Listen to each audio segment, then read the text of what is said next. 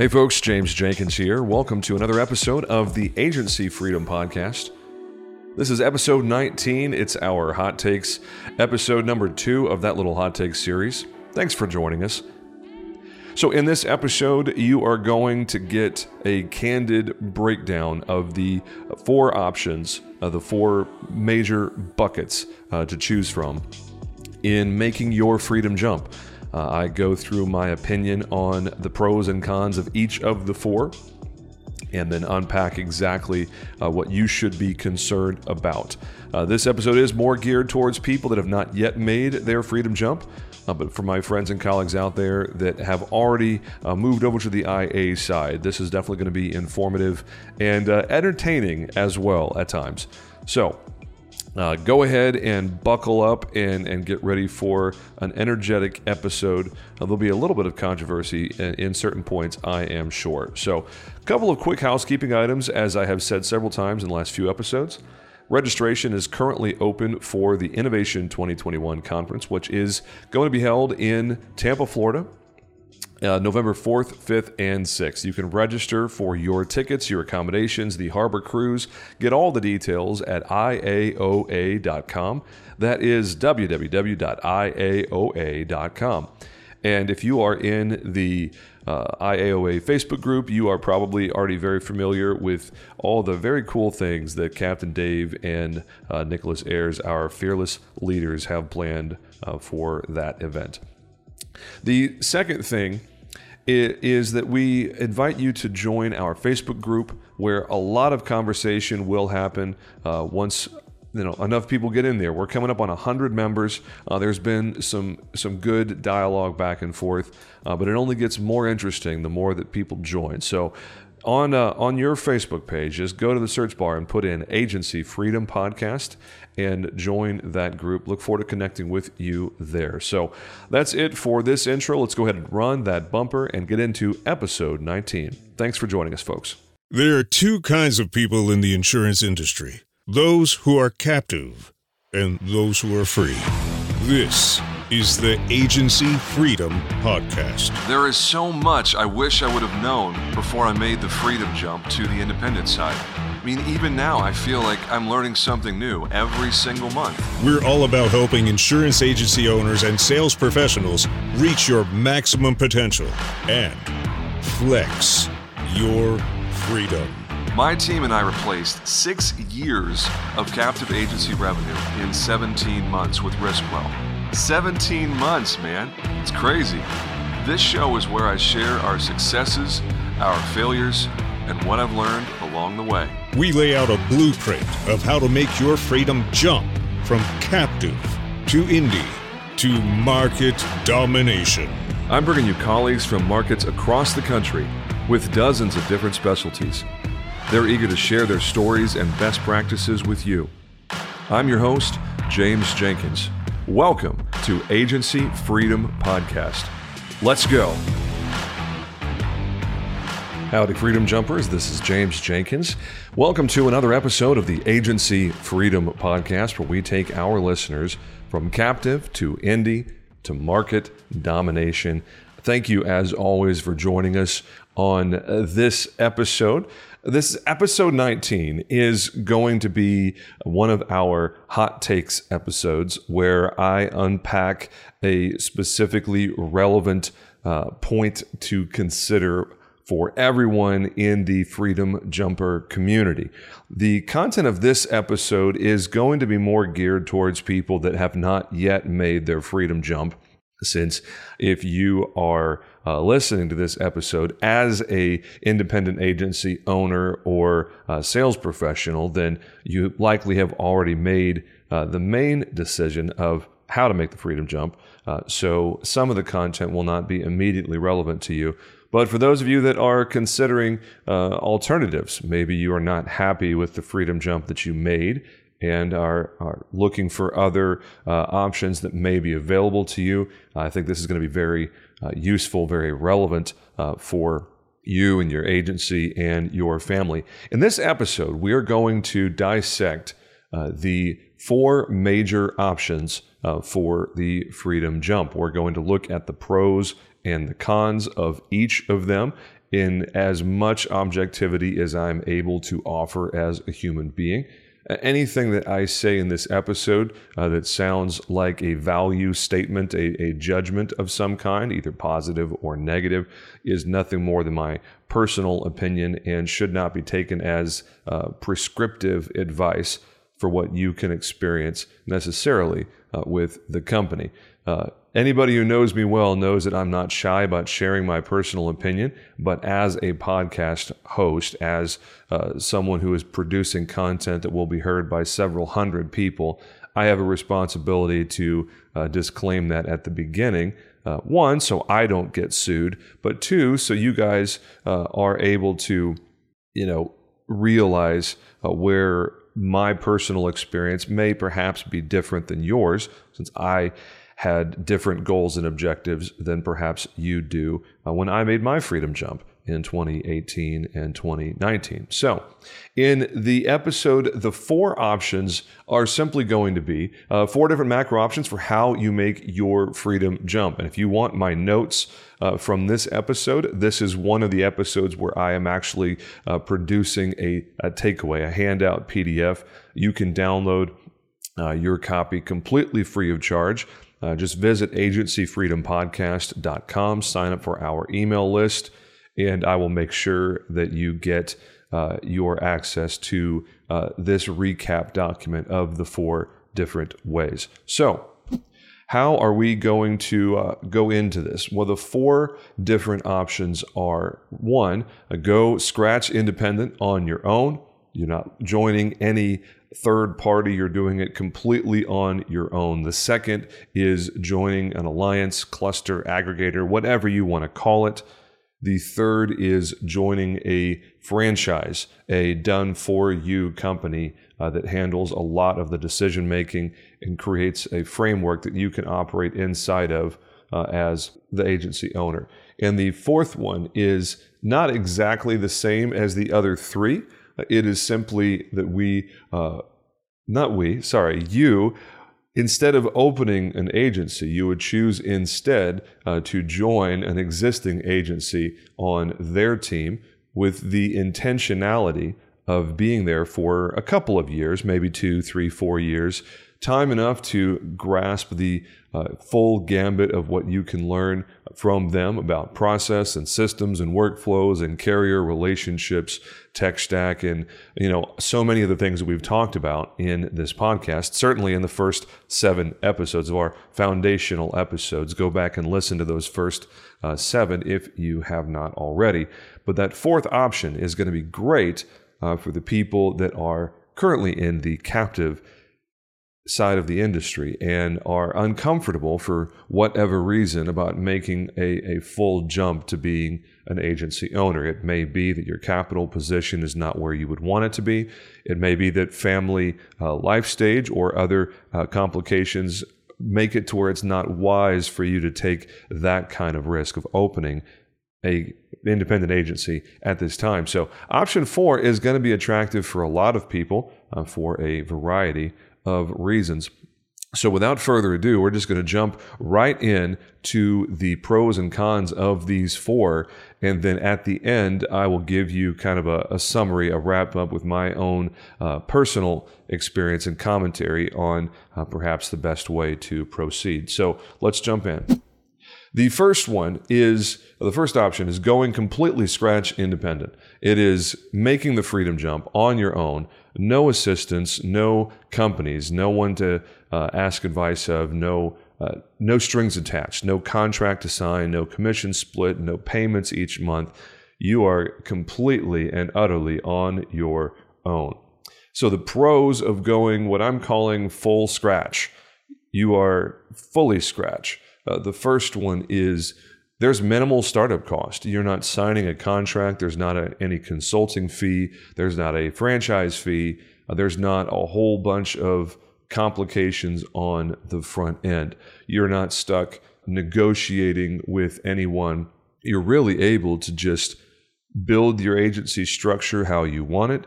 Take a look at your tech stack, take a look at your org chart, build out your systems and processes and workflows however you want to, and then go out there and start getting your first appointments. If you're choosing to do this method, I will say very clearly, this is, in my opinion, very clearly the hardest method of the four to make your freedom jump. You are definitely going to be doing yourself a big favor if you get started well in advance of your actual separation from your captive agency, from your carrier, the one that is paying the bills and having revenue come in. Because if you are full scratch, then there's going to be a pretty significant ramp up time before you start making any real money on new business. Obviously, we already know that when you are stepping into a new agency venture, your residuals from your renewal commissions go away, and you have to press the reset button and start those over again, which obviously is annoying as all get out, because it's one of the hardest parts about walking away from a captive relationship is that residual income is already built. And if you've been successful as a captive agent, it could be pretty significant. So the biggest thing about going full scratch is you have to start months in advance. You need to be reaching out to carriers on your own, figuring out who your targets are, and starting that conversation a long time in advance of when you start thinking that you may want to actually go make the freedom jump and start writing business. The other pros of going full scratch are that you don't have any contracts to sign. There is nothing that you need to negotiate on the front end. You're able to forge your own path from start to finish. You can pick all of your own vendors. You can do all of your own processes, your workflows, your own business plan, do all of your carrier negotiations, literally map it all out on your own. So if you're the John Wayne, Lone Ranger type who fancies yourself a self-made person with no help from anyone else, then this is the path for you. And most importantly, for a lot of people, you'll be able to brag on social media that you did it all by yourself and you don't have anyone else to thank for the growth and success of your agency.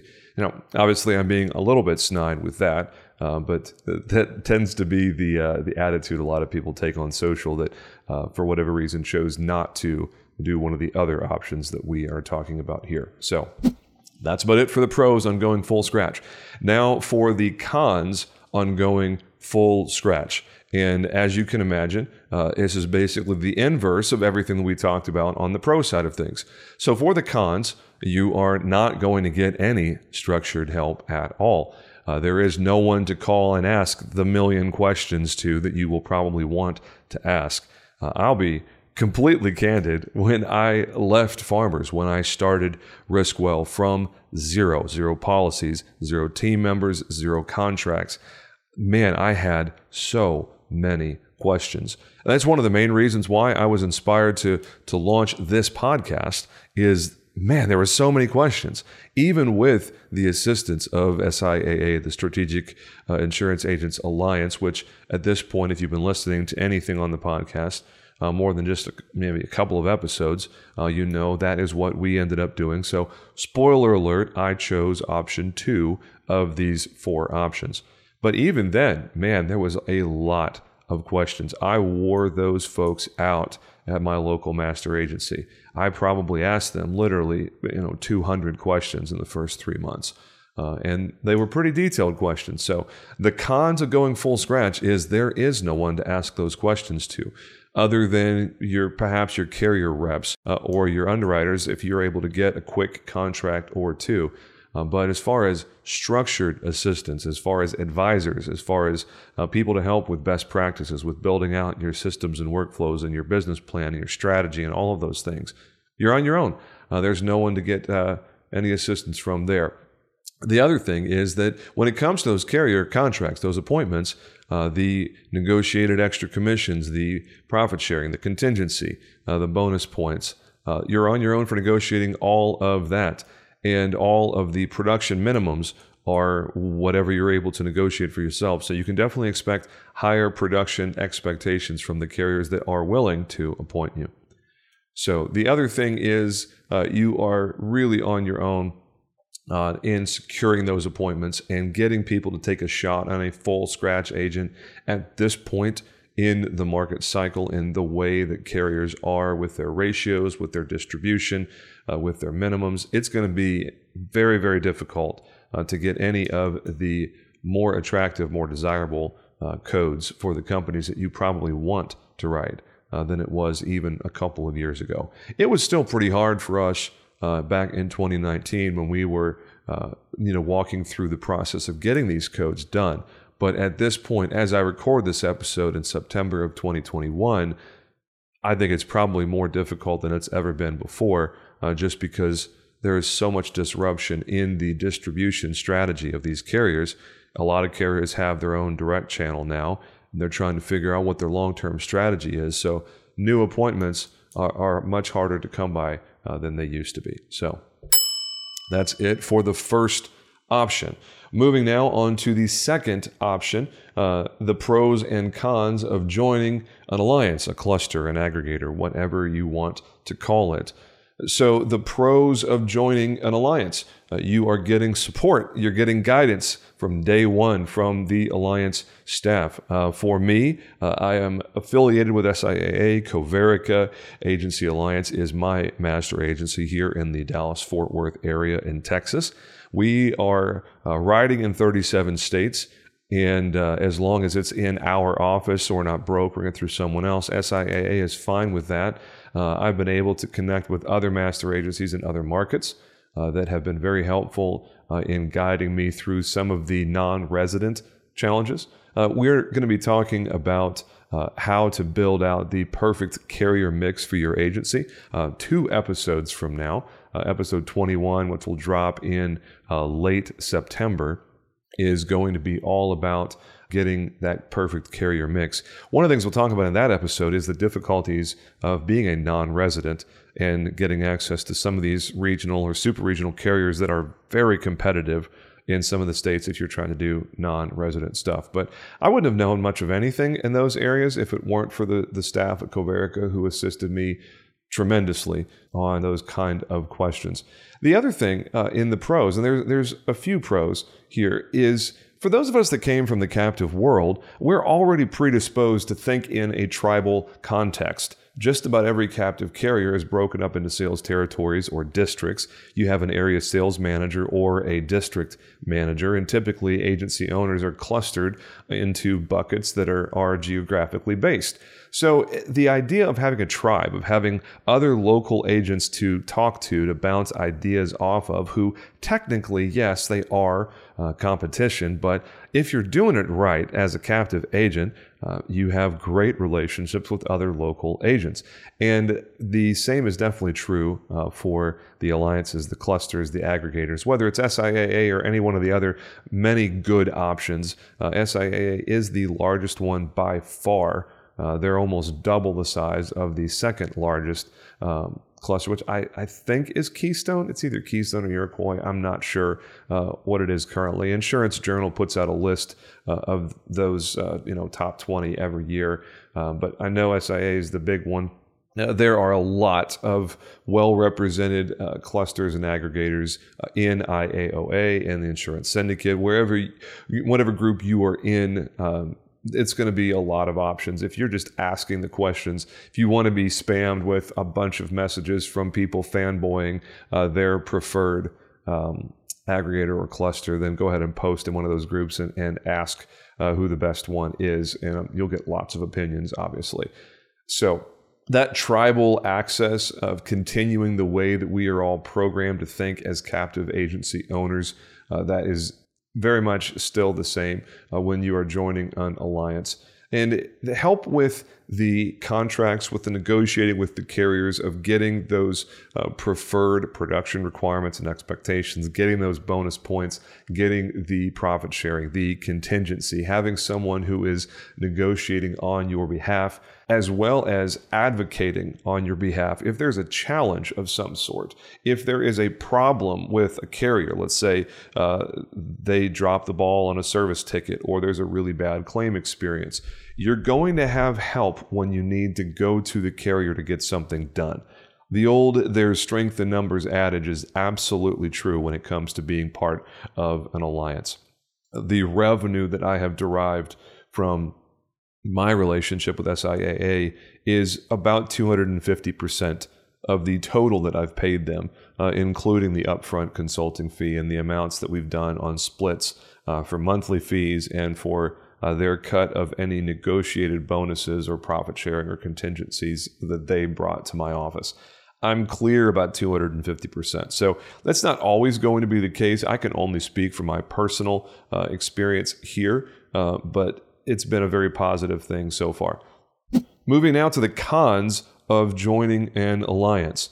And these cons are going to be very familiar to people that are in IAOA or other groups where these things are openly talked about. The cons of joining an alliance, one is going to be the variability at a geographic level, because regardless of the organization that you are considering being affiliated with, the geographic nature of these territories means that your experience is going to be largely dependent on your local representative for the aggregator, cluster, whatever it may be. And I can say, because I've heard a lot of negative things from time to time from other people that are also in SIAA, that are in different territories in the country that have a different master agency other than Comerica, which is my master agency.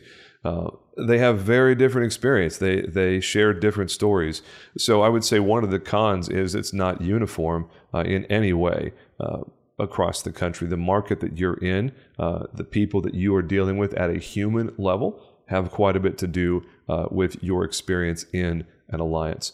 The other cons of joining an alliance is there's typically an upfront cost to do business with them. They are expending a lot of time and energy on training and development, on equipping, of negotiating for contracts, of getting your office up to speed. So obviously there is some sort of cost in those expenditures of time and energy. The cost is going to vary pretty significantly from one group to another.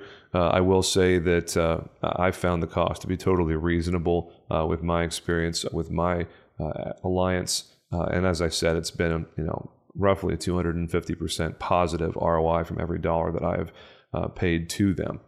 But let's focus on the cons here for a little bit. One of the most common challenges that you will find in working with an alliance is the contract that they have you sign.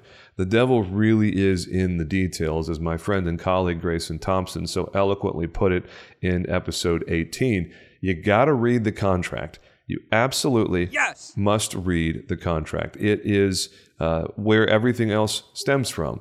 Most of the complaints you hear about SIAA in particular are in regards to the contract. I will say there are lots of items in those contracts that are open for discussion, for negotiation, depending on how bad they want you, depending on what your leverage is. You can definitely get around some of the less favorable clauses in those contracts if you know how to negotiate. One thing I would say is pay very close attention to the breakup clauses, aka the divorce clause or whatever. In SIAA land, it's referred to as deferred compensation, basically meaning that if you were to separate from the cluster, the aggregator, the alliance, you would pay some sort of deferred comp. Typically, it is a percentage of your trailing 12 months in revenue, but it's a little different with each alliance, each group that you are talking to. So make sure you're paying very close attention to those breakup clauses, because they can make or break the relationship. And lastly is just the fact that there is potentially poor leadership and support in the alliance or cluster that you are considering doing business with. So make sure you're doing those interviews, that you're performing your due diligence, that you're following your gut instinct, because at the end of the day, these are people. This is not some robotic corporation that has everything formulaic in it. At the end of the day, these are human beings that have their own hopes and dreams and flaws and challenges. So make sure that whatever organization you're looking at, you are looking at it from, can I work with these people? Do I get a good vibe from them? Do they seem to be interested in putting out significant time and energy for my agency to be successful? Because I think really at the end of the day, the main reason I had such a high level of comfort in doing business with SIAA was the staff at Comerica. In the last 2.5 years, they have proven themselves to be exactly what I had thought and hoped they were. Looking back on it now, 2.5 years later, I would do exactly what I chose to do at the beginning. And I think that is a really strong endorsement of the team at Comerica and the team at SIAA in general. So when you're looking at considering an alliance, a cluster, an aggregator, the team that you will be directly working with needs to be a very big part of your determination of whether they are an eligible, a favorable candidate or not. So definitely pay close attention to that.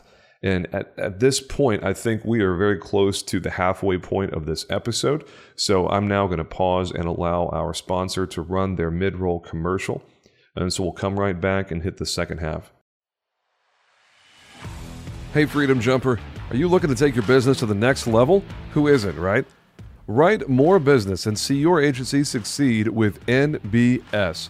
At Nationwide Brokerage Solutions, they understand the challenges local agents face in the constantly changing marketplace. That's why they offer a wide array of personal and commercial markets and policy options to help you meet the needs of your customers, no matter how unique or outlandish they may be. With a team of experienced and dedicated professionals that provide you with the support and guidance you need to see your agency succeed, Nationwide Brokerage Solutions is here to support you every step of the way. Don't just survive in the competitive insurance industry. Thrive with Nationwide Brokerage Solutions. Get started today. Learn more at nbsbrokerage.com. All right, so we're back for the third of our 4 topics, and this is definitely going to be the most controversial of the 4 areas. And be totally honest with you, you guys might have seen my post on my Facebook and the group Agency Freedom Podcast. This episode is not dropping on its normal Friday morning slot, and the reason for that is this section. The first time I recorded the episode all in one take, as I always do, and I was trying to be polite and high level and choose my words very carefully, because I named one of the companies in this category that is a up and coming, a large player in our market here in DFW, and is rapidly expanding across the country and very, very aggressively targets captive agents who are most of the time just plain ignorant of the landscape of the independent agency channel. They don't know what their options are. They haven't learned about the 4 different ways to go independent. And a lot of people choose to go with the franchise model out of simplicity, out of ease of use, as we'll talk about here in just a second. The challenge is I name dropped them, and I got to advise that even though I was polite and balanced and pros and cons and said quite a bit of do your due diligence, make good decisions, etc., it really came down to the simple fact that this company is very fond of suing people for a variety of reasons: alleged breach of contract, alleged non-solicitation violations, as well as simple slander, defamation, etc. It simply is not worth it. I'm running an agency just like you guys are, and I don't have time for nonsense. It's not worth it to me to specifically name a company and then deal with potential repercussions of them being petty and going after me to try to silence me for sharing my personal opinion from my personal experiences when I was aggressively recruited by this company when I was a farmer's agent. So we're going to redo this section, and this is recorded after the rest of the episode, and we're going to go through the pros and cons of the franchise model channel. And yes, I recognize that this is probably the most controversial thing I have done in 19 episodes. Generally, I'm very well behaved, and I take the high road, and I'm professional. This one particular topic I feel very strongly about. I think a lot of people are being taken advantage of. A lot of kids fresh out of college who don't know anything about adulthood, who don't know anything about the professional world, are being sold a bill of goods by a lot of companies in this done-for-you agency in a box franchise model. And if I'm being honest with you, it kind of pisses me off how they do business. And normally I would take the high road and be abundance mindset and say, oh, there's plenty of business for all of us, yada, yada. But at this point, There are captive agents that are listening to me for direction, for advice, for coaching, for counsel. And if I did not wave a flag and say, if you're going to go the franchise route, that's fine. Just make sure you're well educated and you know exactly what your options are. You know what the strings that are attached to the franchise model, regardless of which company you choose to work with. And you come into it with your eyes wide open, knowing what the revenue model looks like, knowing what the strings are attached, knowing what the exit clause, the divorce clause, know what they look like, because it's going to sound great when you go to the orientation day, the discovery day, whatever this company that you're talking to calls it. There's going to be a whole lot of rah-rah, a whole lot of promises made and grand statements and, top agents that are 4 standard deviations north of the mean are going to be paraded in front of you as these shining examples of what you can do with their company.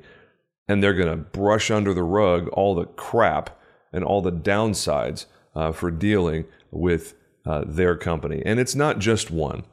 My personal experience is with one. It's a well-known company, but there are a lot of companies in this done-for-you franchise model, and almost all of them share similar challenges.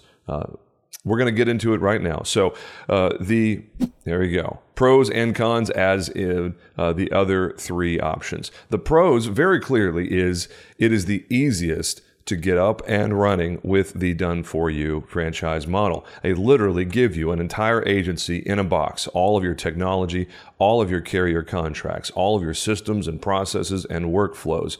You have typically an AMS and CRM, automated marketing, etc., built in, and it could not be easier to get up and running.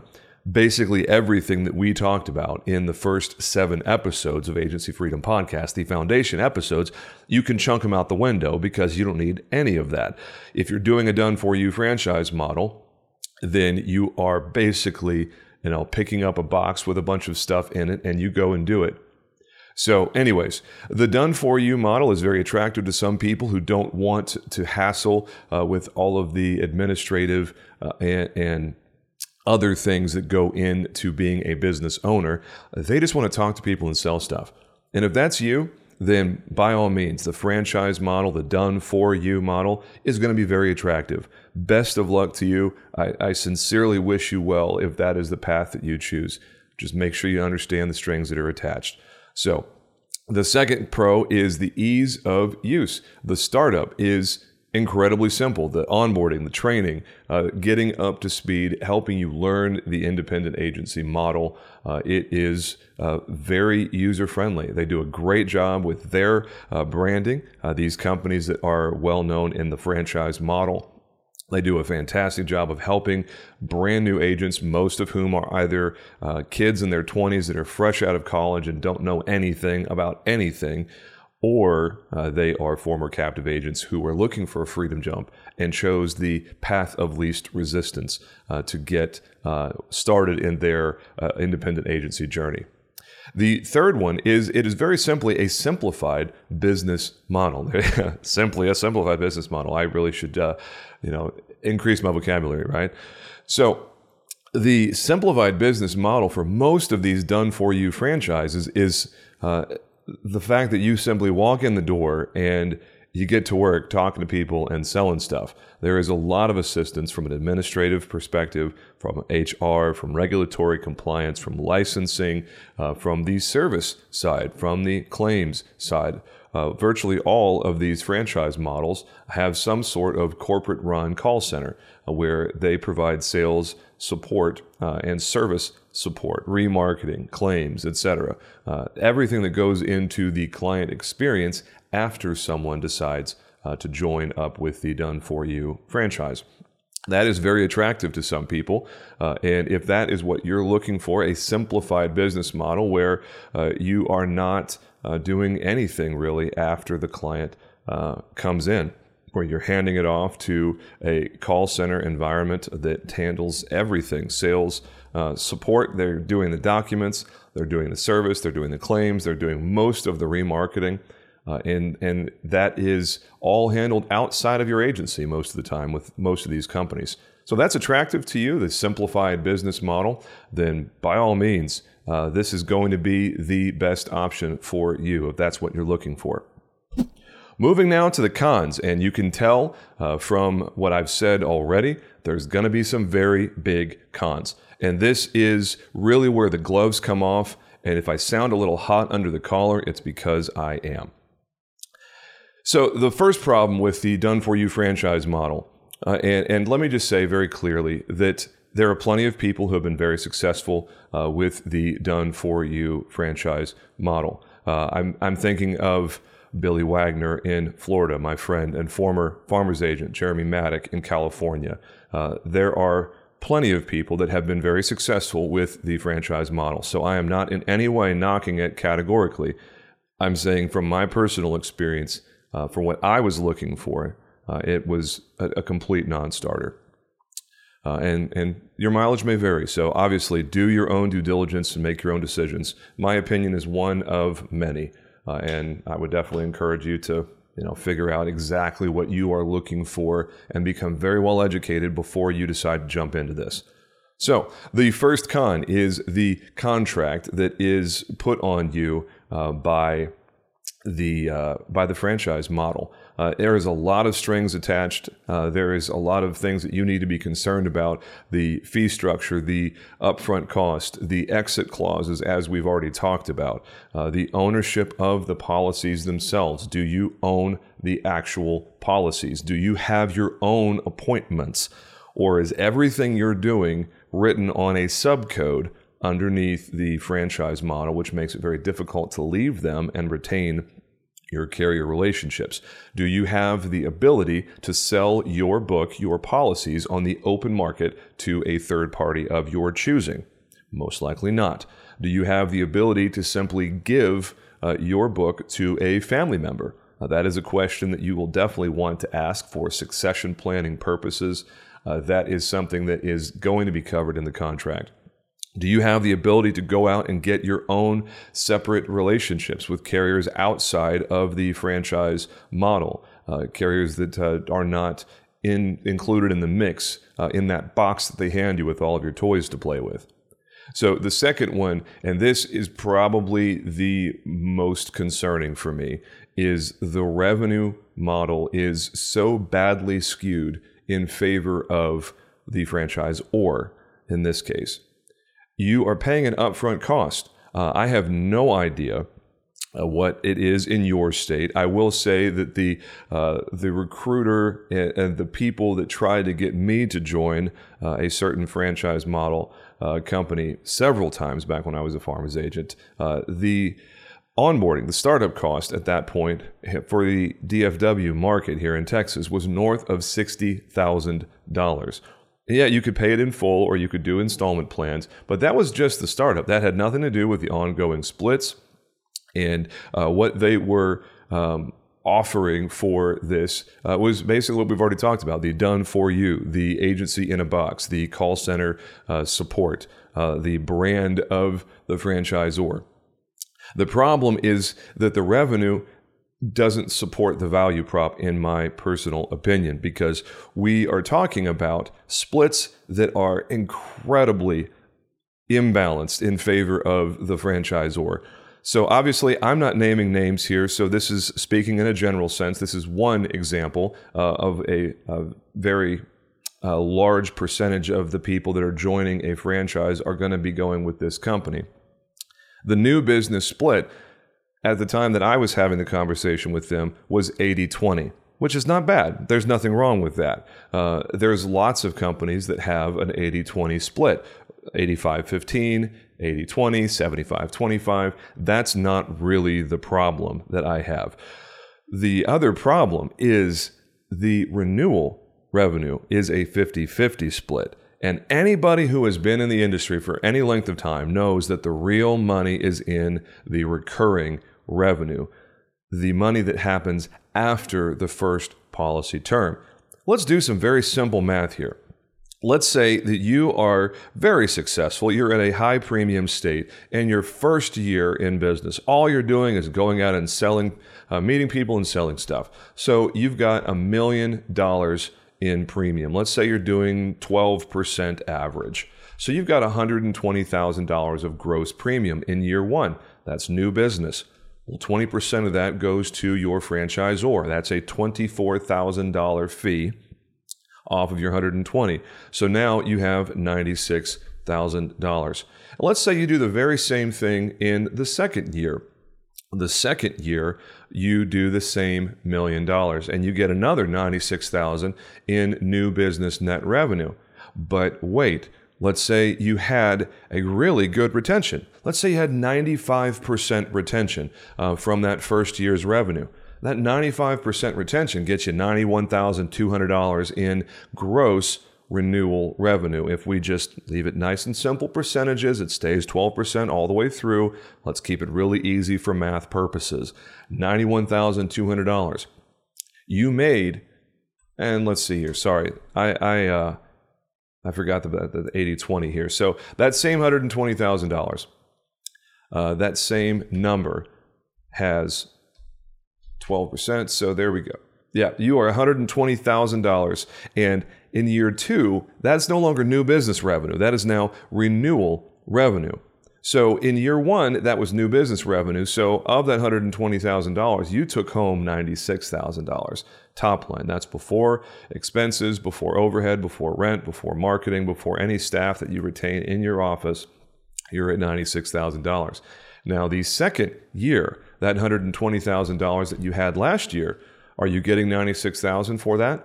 No, you're getting $60,000. And you're also giving up 20% on the front end. So let's say you do a very good job in your second year and you do the same thing that you did the first year. You get $96,000 for that new business revenue and you get $60,000 for the renewal revenue. So you have $156,000 in gross revenue off of a $2 million book of business because you gave the franchisor 50% of your renewal commissions. Every company is going to be a little bit different. Some companies are going to be higher, some companies are going to be lower, but the revenue model is pretty consistent in the franchise world. The other problem, and this is really where I have to shake my head and go, are you even paying attention, people that choose this model? Because there was a thread that happened on IAOA. It's been several months ago now, it was earlier this year, where someone had asked a specific question about one of these franchise models. And as you can imagine, the fanboys came out of the woodwork, drinking their Kool-Aid and spewing hate and derision on anyone who was foolish enough to bash their overlords. And I asked this person some very specific questions, like, hey, do you have the ability to sell your policies on the open market if you choose to leave the company that you're with? And they wouldn't give me a straight answer. So I moved on to another question. I said, tell me, what's your loss ratio on your book? And they didn't know. I private messaged them and said, hey, I understand if you don't want to answer publicly. I'm curious, do you know the loss ratio on your book? And that person said, no, I don't. And I said, are you concerned that your loss ratio may impact your ability to retain your carrier contracts? And they said, oh, I don't have to worry about that. That's all done for me. I thought, wow, that's really convenient. Okay, good for you. That must be nice. Not having to worry about pesky little things like carrier relationships. That's a pretty important part of being an actual owner of an independent insurance agency. And then we got to the kicker, the really big thing that I'm sitting here just dumbfounded, honestly. I said, hey, you've been with that company for 2 years. You've been allegedly very successful, as you bragged about in your comments. What kind of bonuses and profit sharing and contingencies have you received as a part of your relationship with that franchise? And this person said, I kid you not. What are those? I don't know what that is. Folks, this guy is a great example of the middle of the road, allegedly calling themselves an agency owner, because that's a debatable concept when you're not handling anything after someone comes on as a client. This is where I really need to be polite on the individual, because I know a lot of people that are on the franchise model. There are lots of people that I would consider friends and colleagues. So I'm not saying that you can't be successful with this. I'm saying if you are going to maximize your opportunities, you really need to pay close attention to what you are giving up in exchange for what you are getting. So when you have the done for you, when you have the ease of use, the simplified business model, those are very big pros. There's a lot of value in that for the right person.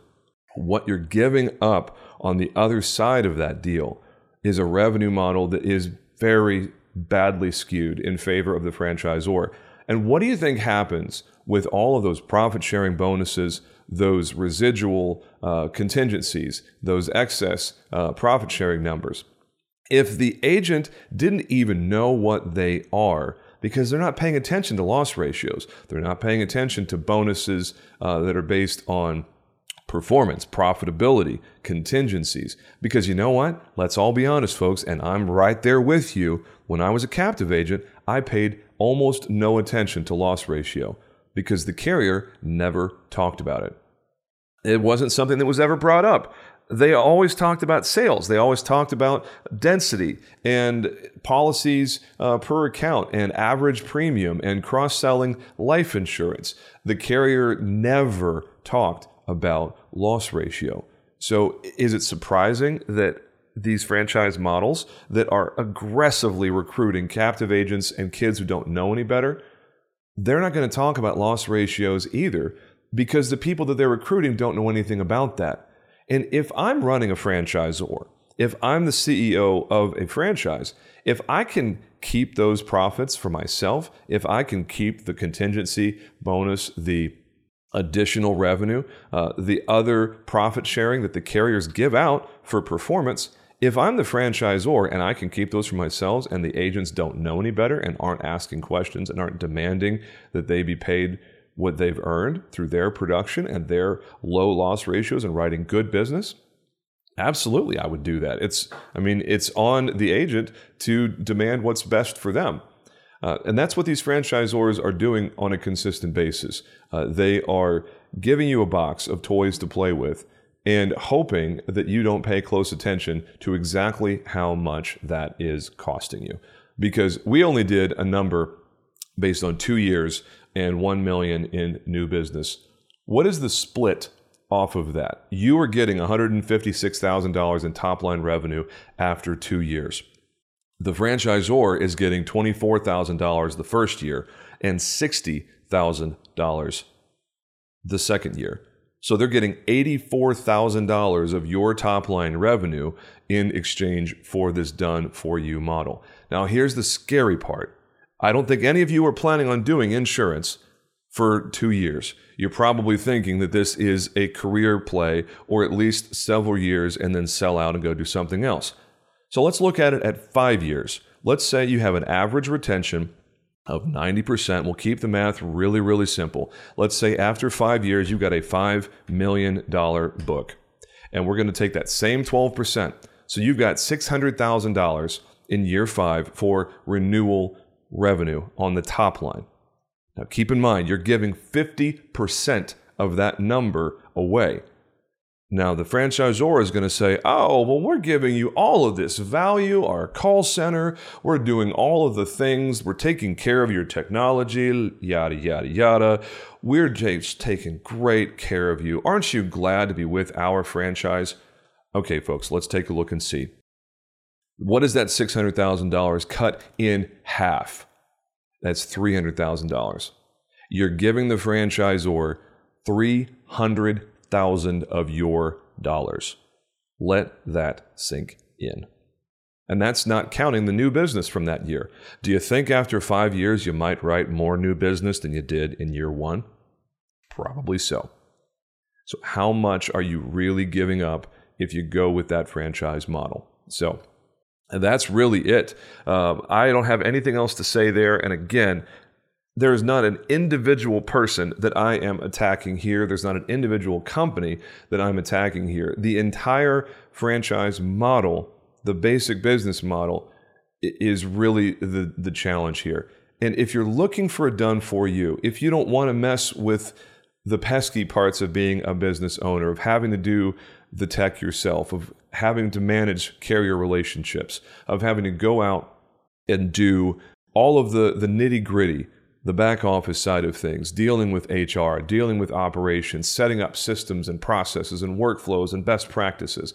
If you don't want to do any of those things, you just want to go and talk to people and sell stuff, this may very well be a great option for you. And you don't mind the revenue model because you're trading it for what you consider better quality of life. And if that is what you choose, by all means, more power to you. Best of luck with that. And I truly hope that you are happy and satisfied with that path. In my personal opinion, most people, once they understand the ins and outs of that side of the franchise model, that side of the independent world, I should say, they decide that it is not worth it. And there are much better options if you are looking to be a career independent agency owner. So let's move on now to the fourth option. This is a little bit more digging deep into a creative solution. This is, instead of being an agency owner, instead of leaving the captive world and going independent in that regard, then you are going to instead go and be a team member for an existing agency or brokerage. So the pros of being probably a producer is where most of you are going to land in that situation. You might be an account executive, you might be in business development, but just about everybody who's considering this option is going to end up being a producer in another office. So the first thing is there's a lot of assistance as you're trying to figure out the IA side of the insurance industry.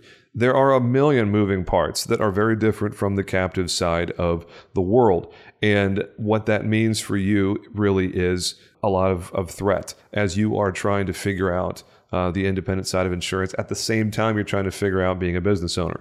So joining a team for a period of time, perhaps 2, 3, 4 years to find your feet on the IA side of things can be a good option to consider. The next one is economic stability while you are finding your way. A lot of these positions will have a base salary that obviously doesn't exist when you are an independent agency owner, and you're able to make long-term plans.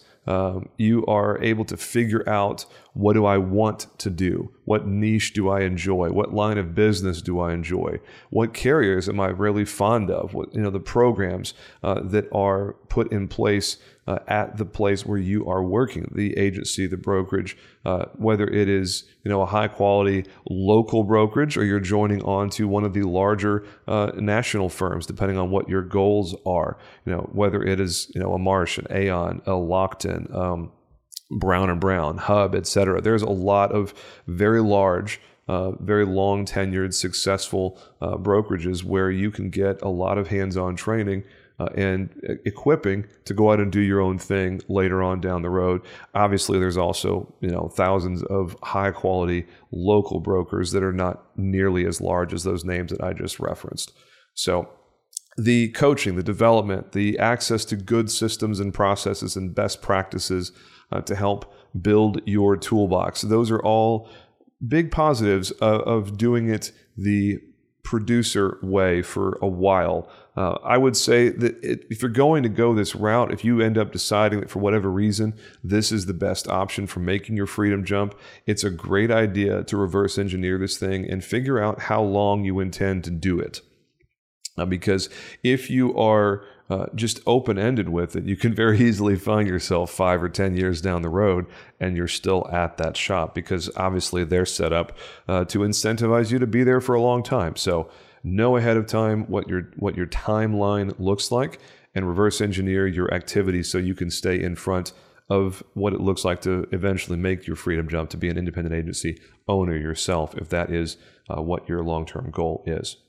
Lastly, we're going to talk about the cons of being a producer for a period of time. The first one is very simply that you are not in charge of anything. You're not an executive. You're not the entrepreneur. You're not the owner of the company. You are operating inside of someone else's framework.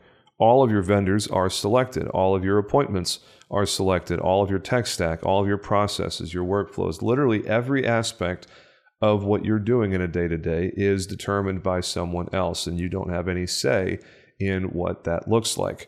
The other concerns are the reduced short-term earning potential. Obviously, as the owner of a business, as an executive, your earning potential is significantly higher than being a rank-and-file producer. Now, for a period of time, you may be willing to accept the reduced short-term earning potential in light of your larger goals and objectives. But it's important that we recognize that that is something that needs to be handled up front. So you know going into it, hey, your cap is probably a lot lower than if you had your own office. And you just got to decide what kind of suck you want. There's plenty of suck as an entrepreneur. There's plenty of things that are unpleasant that are headwinds, to use a political term. But there's also plenty of suck when you are a team member. So it really just depends on what kind of hard you want to deal with, what kind of suck you want to have to endure. Because regardless of which direction you choose, there's always going to be some kind of suck involved. Last two things here real quick is the potential challenges for taking your book with you. If you are not able to get equity in your book, then you're not going to be able to take your book with you. So you're building a book that you are going to stay and keep at that office. So if you have every intention of leaving and doing your own thing eventually, it's probably a good idea that you tell them your long-term goal is to someday have an agency of your own and negotiate some kind of a comp plan that involves equity. At Riskwell, at a lot of other good shops that I am familiar with, equity is part of the comp plan if key performance indicators, KPIs, are met. So if you are meeting the KPI, then you absolutely should have the opportunity, the option to ask for equity. So negotiating that on the front end obviously is critical because once you sign the contract, you are stuck with it. And the last thing here, as we wrap up the pros and cons of these four options, is it is definitely a short-term solution. If you are intending to make a freedom jump, joining someone else's team as a producer or account executive, biz dev, whatever it is that you're doing on that other company's team, it is by definition a short-term solution. So psychologically, emotionally, you're not able to fully invest in that place. The team members that you work with, you're not going to be all in with them. You're not going to be on mission in the same way that the people that are planning to be there forever are definitely going to be approaching the subject. So that is it for the cons of being a producer. So now that we have looked at all four of them, my personal choice was, of course, the second of those four. I joined SIAA. I've been very happy with it. And I would say, as we reflect just in a very high-level sense, the pros and cons of each of those four, there are definitely pros and definitely cons of all four of them. As we said just a minute ago, not we, I'm sitting here alone in my office, sitting at my desk, so I'm not sure why we came out. As I said just a moment ago, there are always going to be difficulties. There are going to be things that suck about your chosen path. The thing is, you've got to be mindful about what kind of challenge you want. Where are the pros? Where are the cons? And which ones do you want? Are you willing to take more of a risk and bet on yourself with the aggregator, with the cluster, with going fully independent, all on your own? Do you want rapid growth, or are you okay with slower growth that happens more incrementally as you find your feet? What do you want your earning potential to be? Do you want someone to do all of the legwork to put the things together for you? The markets, the tech stack, the systems, the processes. There's pros and cons in every flavor. So hear from me very simply. Whatever you do, first read the contract. There's pros and cons in every contract. There's things that can be negotiated in every contract, but the devil is in the details. Regardless of what you are doing, read it thoroughly. Talk about it with your team of advisors. whatever you do, I would look at all of the options. Don't go into a decision without understanding clearly what the other options are. So whatever you end up doing, you are doing it as a well-educated person. So that's really it as far as the content of this episode goes. That's it. So I would love to hear from you. You can email podcast@riskwell.com if there's any questions, comments, feedback here. If you want to send hate mail because of something I said in this episode, that's where you send it, podcast@riskwell.com. I tried to keep it as objective as possible and acknowledge my own personal opinion where appropriate. So come on with it. If there's anything you want to add to the conversation, you can also visit our website at agencyfreedompodcast.com and sign up for our email list. If you want my notes on this episode, the pros and cons, you'll get those dropped in your inbox every Friday morning, roughly 6 a.m. And that if that's your cup of tea, then come on with it. The last thing I will say is please join our Facebook group. Just search on Facebook, put in Agency Freedom Podcast in the search bar. It'll take you right to our group. We are approaching 100 members in that group, which is great. I look forward to continuing to grow that community. I'm personally invested there. I'm present almost a daily basis, and I'd love to connect with you there. That's it for this episode of the Agency Freedom Podcast. Please subscribe, leave a review, and share this podcast with someone in the captive agency world. I have a feeling that this episode in particular, from a tactical, from a strategic perspective, is going to be very useful to my friends and colleagues who are still on that side of the agency. So, make it a great day, boys and girls. Thank you as always for listening, and I will talk to you soon. Take care.